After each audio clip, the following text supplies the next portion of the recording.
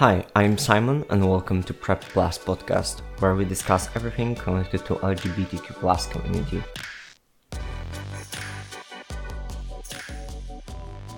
This is continuation of my series about stereotypes. This time I reached out to a Facebook group, which I'm a member of, and Francesca commented, "Gay men can't commit romantically." I think people who are not familiar with homosexual relationships tend to perceive them in some weird ways, and that's also for gay men. I've heard a lot of stuff from people who personally had this conviction that those relationships are less serious and last shorter, which is totally not true.